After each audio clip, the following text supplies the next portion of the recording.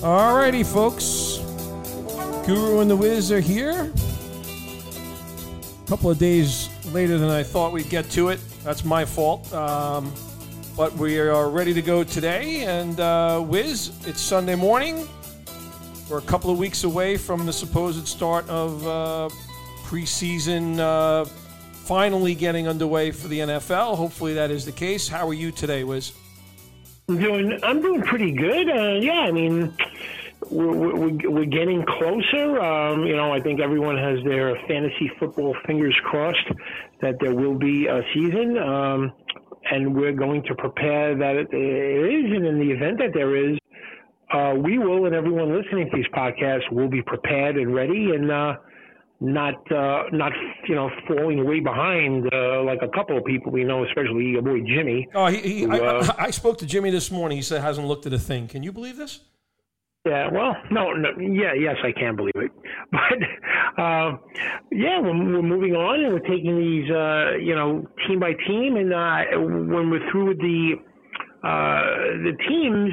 That'll take us right to close to August 1st after we get through all the teams, and that's when we're really going to delve into more specifics, position rankings, more detailed about players. So what do we got today? We got the Jags and the Chiefs. Yeah, the Jags we're going to do this episode. The next one, the Chiefs. I actually just wanted to give a shout out. So Guru and the Wiz have gone over 1,000 listens now. So we're appreciative that people are listening, and I think as football gets going here, there's going to be more people listening to us. We're on Spotify, we're on iTunes, we're on SoundCloud.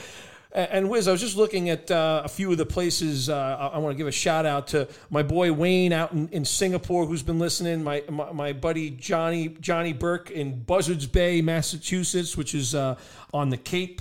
He is up there now, and we've actually got listeners from Porto Vecchio, France, Dublin, Ireland, San Francisco, Houston, Texas, Costa Mesa, California. So I love the fact that we're getting some national notoriety for people listening to what we think is a very, very intelligent discussion on football each time we take the reins. So I just wanted to give that shout out this morning. I mean, definitely, it's a great idea. I mean, I think fantasy football has become much more of a global thing now. Everywhere people love it. I know the games when they're played in London, the fans love it as well. And while we're giving shout outs right here in the good old Bronx, our buddy Eric Brown, he listens to every podcast and gives us great feedback and is enjoying them as well. And he'll certainly be raring and ready to go when there is a league. So let's get right into it. The Jags. I guess, Gardner Minshew kind of, was walking on eggshells at the draft that the Jaguars may take a quarterback, but it looks like he survived, and he is going to be given the keys to the kingdom in terms of the quarterback position for the Jags. I don't love the player. I think he's probably a better fantasy quarterback than he is an NFL quarterback, but I will give the guy one. We'll give him credit in terms of that he is a tough quarterback. Unlike Baker Mayfield, who abandons the pocket every second he feels or doesn't even feel pressure, Gardner Minshew is the complete opposite of that. He'll hang in there. He'll stay right in that pocket. A tough guy. He takes hits. He extends plays, and he will take a lot of rough hits. But from a fantasy perspective, he's fairly good. He's okay. He seems to have a better connection with some of his receivers than others. But I think he's okay, and I give him a credit for being tough. What say you on Gardner Minshew? So I think the one thing that I can say unequivocally is that Gardner Minshew is going to be nobody's number one quarterback, and he's going to be the ultimate streamer backup quarterback. But looking a little bit more closely at his performances, so he had a couple of stellar early season performances. One of note against the Chiefs early on. I think the one thing that stands out to me, as opposed to some of the other, he did have a couple of fumbles in watching some of the games. He only threw 6 interceptions. That's actually kind of a shock for a rookie quarterback. 21 touchdowns, 6 interceptions. I do think there was a little bit of a governor on the player, and the governor became more intense as the season went along. I don't think he threw for over 300 yards. In fact, he didn't in his last 5 games, and he did it only one time in his last 10 games after a couple of wild games early on. So I think they took a little bit more of a controlled approach when it came to the player. As you mentioned, he sticks in the pocket, and every once in a while when he does need to move out of the pocket, he does run. He didn't run for any touchdowns, but he did have 370 yards rushing, which is something that you don't want to ignore. So I think he's probably an underrated second quarterback is what I would say. I think they also had the benefit of playing from behind in a few occasions, and I think you'll make note of that when you look at a few of their skill players as well. But he's going to be a very cheap late round roto pick and a very cheap $1 auction backup, and that's basically what I'm looking as a player to be doing this year, but probably he'll have some games where he really excites people. So maybe some upside from where he's going to be ranked going into the season. But by no means would you say he's moved into quarterback one territory where if you're in a 12-team draft, you'd be okay with him being your number one quarterback, right? Aside from the president of the Minshew Mania fan club, the answer is no to that question. Okay, fair enough. Let's move on to the running back position, which is headed by what I feel is probably the most intriguing enigma at the position in the NFL with Leonard Fournette. So last year, Leonard Fournette had a whopping 1,700 total yards of offense. He had 76 receptions, so if you were in a PPR league, he was gold for you. The downside is I think he only had 3 touchdowns. His yards per carry were a little bit over 4, and his yards per reception was very, very low, maybe about 7 yards per reception, which is very, very low. So from an efficiency standpoint, not great. From a cumulative number, 1,700 yards, 76 catches, that's a lot. So here's the problem. He's in his last year of his contract. It looks like the Jags don't want the player. They certainly, it doesn't appear he's in their long-term plans. Then there was a lot of talk. Schefter, Adam, and Rappaport were talking all, at draft time that basically the Jags couldn't give him away, that there was really no interest, even by teams like the Bucs, who could surely use a number one running back. So where are you on Leonard Fournette in terms of fantasy perspective, and what do you make of this Jaguars not really wanting him and not many takers interested in Fournette either? And what really adds to this is he's only 25 years old. So let's hear the analysis of all of that on Leonard Fournette. So I think you're spot on calling it an enigma, and I think that's a great description. Look, I didn't like this player last year for some of the reasons that you talked about. I think he had some off the field, not necessarily off the field, just some attitude problems that they had to deal with this player in the past. And as you mentioned, they tried to trade the player. So in fact, my nickname for him was Fat Boy Fournette. And I actually talked about this last year. I said to people, I'm staying away from this guy. I'm worried about the contract. I don't think they want him. I thought maybe the attitude would kind of take over, but I was wrong. I was wrong in his performance. I was stunned by the 76 catches. Here's the thing. The fact that they tried to trade him and found no takers, and that's troubling, number one. Troubling number two is, so John Gruden is the offensive coordinator in Jacksonville now, and he's brought in a couple of his little fan favorites. One at running back, Chris Thompson. And if Chris Thompson is healthy, you can expect that number for Leonard Fournette to be chopped in half in terms of reception. So I do not think that gets duplicated. So, Rockwell Armstead is also on this roster, but he's really didn't do much at all as a rookie last year. But I'm intrigued by Chris Thompson because Shea Gruden had him in Washington last year, and I think there's a little intrigue in bringing that player back. So I'd say Fournette is not going to come close to his numbers last year. I'm going to stay away from him as I usually have. I think this year, as opposed to last year, I'm going to be correct in a disappointment performance from a fantasy perspective. So a big pullback for Leonard Fournette this year. But I give him kudos for his efforts last year.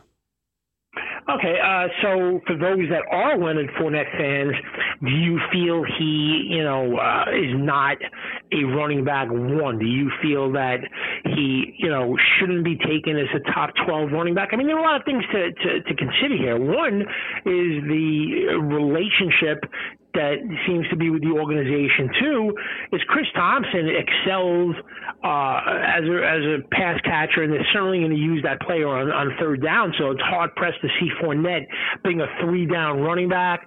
Then you always have the Raquel Armstead talk that he's going to unseat. Fournette, he also is a much better receiving running back.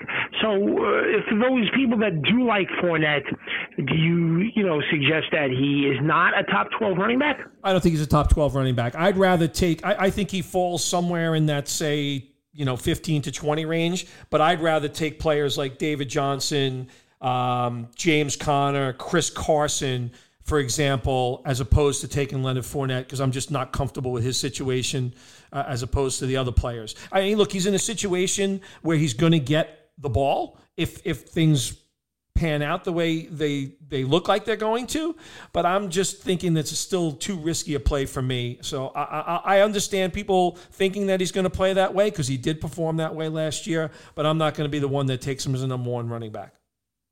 Yeah, I'm just going to add one comment at the running back position, and then we'll move on to wide receivers, that I feel the running back of the future for the Jags may not have even carried. He had one carry yet with the Jaguars. Two players to keep your eye on are unsigned free agent Divine Ozebo from Nebraska from 2019 and James Robinson from Illinois State, who they signed this past year as well. So those two guys are players to keep an eye on, and if either one make the Jags roster at the start of the season, keep them in mind. And if one of those aforementioned players, Fournette, Thompson, or Armstead, get hurt, keep an eye on either one of those two players. They could be the future for the Jags. Love it. Moving on to wide receiver, I like the wide receiver room in terms of talent. Shark and Dede Westbrook and Conley and Keenan Cole, and I really like Laviska Shenault as well. Talk to the listeners about the wide receivers for the Jags. Which ones are you high on? Which ones do you think they should pass on at the draft? So Shark had a big year last year, over 1,000 yards. And actually, it was interesting. Doug Marrone did talk about that player before the season started. He really highlighted that he thought he was going to take a big step up, and he did do that. Dede Westbrook has been, I think a very solid contributor and a guy that they look to, from a possession standpoint, a guy they do look to. Conley to me and Keelan Cole are more kind of fill-ins. And it's going to be interesting to see how Shenault gets used in this offense. I think he can create a little bit more of a dynamism, given his athletic ability for this offense. I expect this team to play from behind a lot. So as a result, there are going to be games where, Minshew is going to be throwing the ball late. The defense is not the pedigree that it was a couple of seasons ago. So that's intriguing there. But, the top two options for me, probably in this order, it goes Shark, Westbrook, and Shenault to start. We'll see what happens as the season evolves. I think you can see all three of those players kind of catching in that 50 to 60, 70-yard range. So I think there'll be a good group of receivers who probably won't cost you a lot of money coming into the season. Yeah, so I like Laviska Shenault as a player. I think he's got a really, really high ceiling. The one thing that he brings that a lot of rookie receivers don't bring, or it takes them a while to get there, is physicality. He is a wide receiver like in the mold of like a Hines Ward, and that's a high compliment because that was a physical, maybe the most physical wide receiver in the history of the NFL. Oh, yeah. But he's looking to make contact, not avoid it. He's a willing blocker, a very, very good runner on jet sweeps. And I like Laviska Shenault. I'm not sure how much time it's going to take. I like that Keenan McCardell is their wide receiver coach at the Jaguars. He brings along these players well with technique, so I think that's going to really help him. DJ Shark was a very big surprise last year. He was rock solid. D.D. Westbrook, I don't know. I mean, I just feel. I mean, do you feel like he just? I mean, you mentioned that he's been okay. But do you feel like he just hasn't lived up to that hype and the thought that he was going to come in and set the league on fire? Yeah, I would agree with that. I mean, it's been kind of pedestrian. He's basically had the same 2 seasons in a row where it's a minimum amount of touchdowns. Every once in a while, he gets a rush. But he's caught 66 balls the last 2 seasons. But again, just for 10 yards a catch. So 700 yards and 660 yards respectively in the last 2 years. And he's been banged up a little bit during the season. Not that he's missed a lot of games, but sometimes he's just not playing at 100%. So I think a lot of us expect more. This is year number 4 for him, so it's kind of a big year for him to actually prove something if he wants a contract in a more extended version and with more attributes to it. So a big year for him. I think he's been an okay player and just an okay player so far. Yeah, I mean, that's another player that our buddy Steph has just been going wild for in every league, paying up in every league to get D.D. Westbrook. And I mean, if you just think about that, if you combine D.D. Westbrook with his other thoughts of Carlos Hyde and Trey Burton, it probably explains why every November he starts buying baseball magazines. Alex Collins, too. Yeah. All right. And is there much to say about the tight end position? I mean, Josh Oliver, had off-season surgery with one of their picks. They took Tyler Davis from Georgia Tech. Anything much to say at the tight end spot, or there's no way you or anybody else listening to you should draft a Jags tight end? I'm not drafting him, but Jay Gruden brought Tyler Eifert back to reunite himself with the player. And we know Eifert had one monster season about 4 or 5 years ago. Other than that, the man can't stay on the field. Last year, they really controlled his snaps. But it was interesting. At the end of the season last year, he actually was starting to become a part of that Bengal offense where he'd catch 4 or 5 balls, for 40 yards or whatever. He had a couple of touchdowns. So he's a lot older. He's brittle as can be. I'm not touching the guy with a 10-foot pole. I've been scarred by him before. But I think it's interesting that Gruden brought him in. And, it's just something that we may have to just watch develop. I don't think anybody's really going to be drafting the player on draft day. But it's just a peak of interest for me is all I would say about the tight end position and Tyler Eifert, the former Notre Damer, the former Bengal who reunites with Jay Gruden. Yeah, I mean, I think Tyler Eifert is, one of these guys that, like, if you're just feeling it, that it's going to be a touchdown for Tyler Eifert day. Maybe you go into DraftKings and you take him for the minimum price and hope he gets like that 4 for 35 and a touchdown there. So yeah, that'll be Josh Lambo. He kicks 50-yarders once in a while. Any thoughts on Lambo? Is a draftable kicker? Is that a streaming kicker, or you won't even be thinking about Josh Lambo? The guy missed 2 kicks last year. 2 kicks. He missed 1 extra point and he missed 1 field goal. I mean, if he was on another offense, if he was on the, right, he'd be a top 5 kicker. I think it's where he is. I don't want to sleep on the player. I think Josh Lambo is a nice sneaky pick for his accuracy and his length. So I would say a sleeper at the kicker position is Josh Lambo. How's that? All right, and certainly a kicker. If you're in a crazy league that actually drafts 2 kickers, maybe then you will have him as your second kicker. For those that are willing to make the guru pay $2 at our draft. and then this defense. I mean, you know, we seem to be a far cry from the Saxonville discussion from a couple of years ago when basically they took fantasy.